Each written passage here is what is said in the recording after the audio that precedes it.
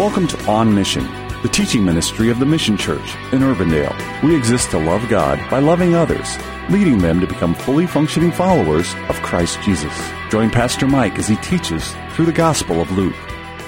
Royal Robbins. You see his picture on the screen. He was a professional mountain climber of great renown. In an article that he wrote for Sports Illustrated, he had this to say: "It's not physical strength or having the safest and best equipment or even proper training, but the ability to see things as they really are." He goes on to say, if we are keenly alert and aware of the rock and what we're doing on it, if we are honest with ourselves and our capabilities and weaknesses, if we avoid committing ourselves beyond what we know is safe, then we will climb safely. For climbing is an exercise in reality. He who sees it clearly is on safe ground regardless of his experience or skill. But he who sees reality as he would like it to be may have his illusions rudely stripped from his eyes when the ground comes up fast.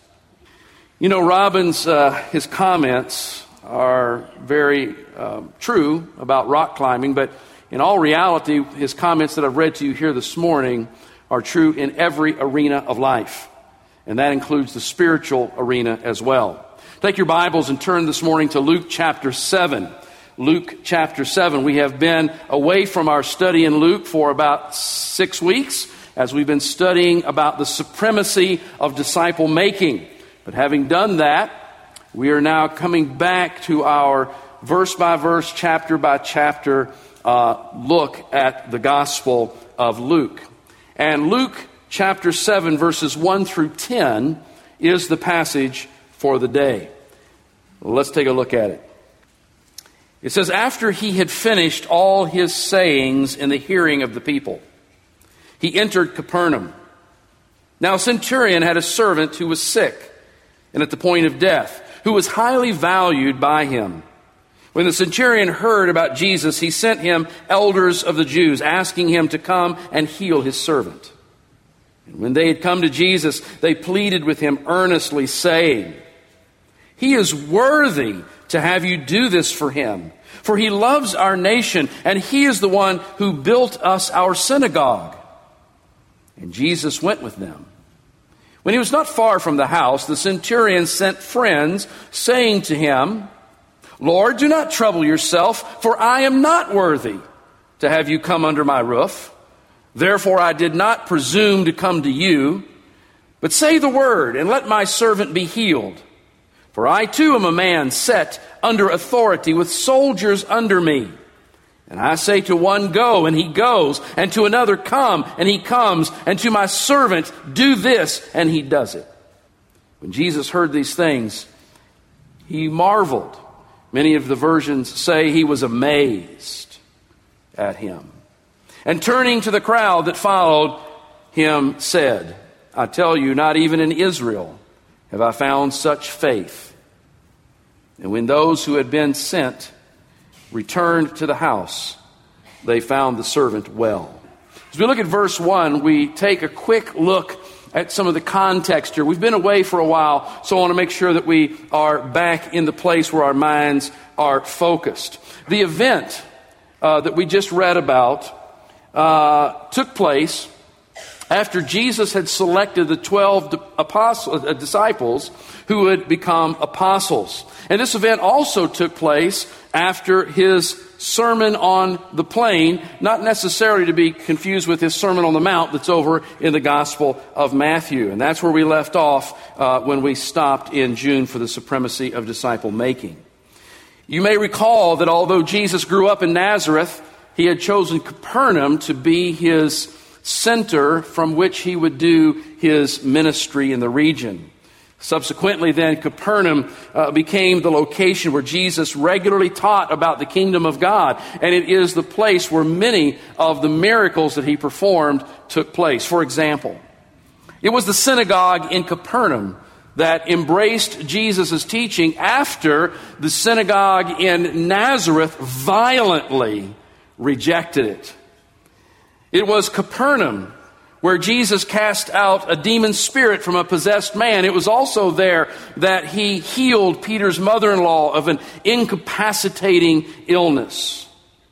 It was also in Capernaum where some friends of a paralytic tried to get him to Jesus, but they couldn't get through the doors because the place was so crowded. So they went up on the roof. You remember this from VBS or Sunday school, if you have that background in your life. Then they opened up the roof. They tore it open and they lowered this man down before Jesus. And we recall from that how that Jesus healed the man and told him to pick up his bed and go home.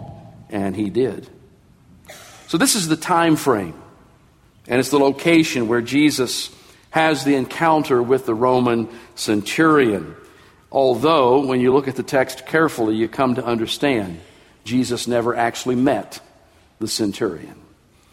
So we come to verses 2 and 3. And we find that this encounter with the centurion occurs because the servant, the slave of the Roman centurion, was sick and was literally on death's door. Now, the title up here says unusual circumstances, and right now we're about to get into what's so unusual about the circumstances. These circumstances are unusual because it was highly unusual for a Roman officer to have any compassion for a slave. I mean, in that culture, right, slaves were, as they say, a dime a dozen. And so masters would not lose much sleep just because one of their servants, one of their slaves, was ill and about to die. But what we find in this case is that this particular centurion was not only concerned for his slave, but the text indicates that they had a very close and unusual bond. It says in the passage that he highly valued this slave or this servant. Now, I did a little research on that and come to understand that the words highly valued are not the best translation to give us the best understanding. Why is that, you say? Because you can highly value an ox, right? I mean, if you've got a great ox who can plow the field like nobody's business, you highly value the ox. That doesn't mean you have a relationship with it, right? But in all truthfulness, the words that are there in the text should be translated greatly honored. Because the reality is that this Roman master had great respect for his slave. Another unusual aspect is the relationship we find here existing between the centurion and the Jewish community, especially the elders of the Jewish community. We know that the Jews despised Rome because they were occupiers in their land and they wanted nothing to do with that. And the Roman occupiers were none too favorable toward the Jews because often the Jewish community was making trouble for them, which caused them to have to go to extra work and put out more resources to keep things going the way they wanted them to go. But in this case, the centurion and the Jewish leaders seemed to have a bond that fostered cooperation, if not outright affection, for one another. And so we find that having heard about Jesus, and remember, Jesus has taught many times in Capernaum. He has performed many undeniable miracles in Capernaum. Having heard about Jesus, then, this centurion goes to some of the elders of the Jewish community and asks them to approach Jesus and to ask him to come and heal his servant. So we come to verses 4 and 5. And as we do, we find that the Jewish elders came to Jesus pleading the centurion's case. And this is what they said to Jesus as they were pleading his case. They said, "He is worthy to have you do this for him." He is worthy, Jesus, for you to do this for him, for he loves our nation, and he is the one who built our synagogue. I've been in pastoral ministry now for 25 years, a little over 25 years.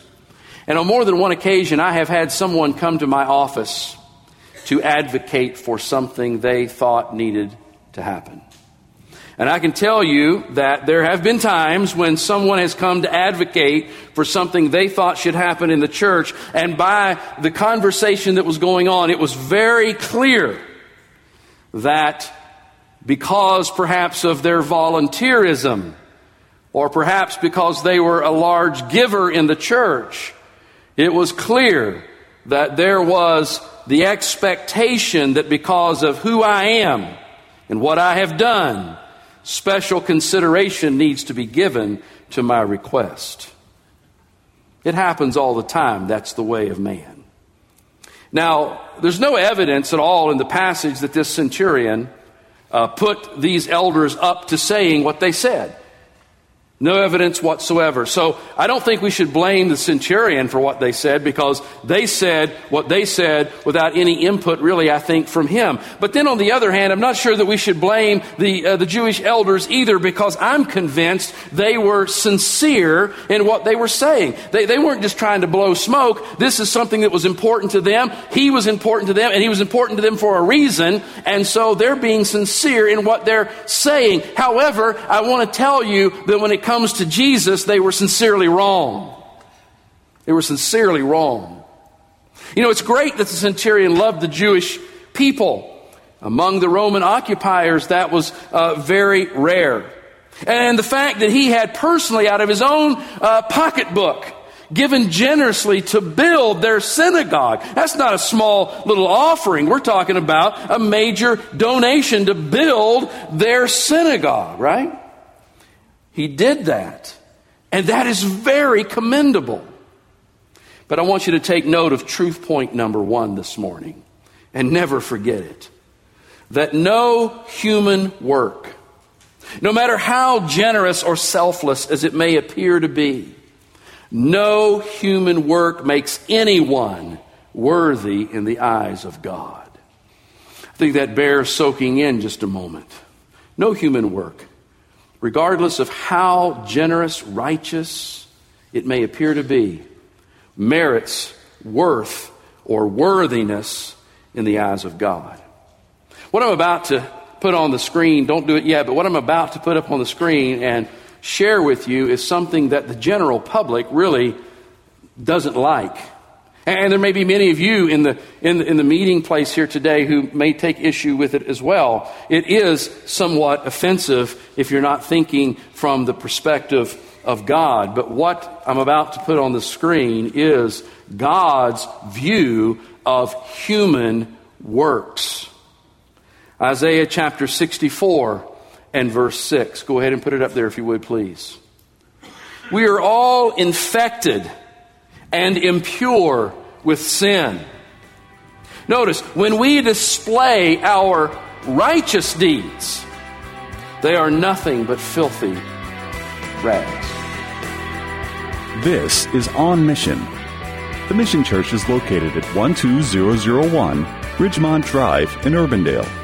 To learn more about our ministry, visit our website at themissiondsm.org or call us at 515-255-2122. We gather for worship each Sunday at 10 a.m. We would be honored for you to join us. Have a blessed day, and thank you for listening to On Mission.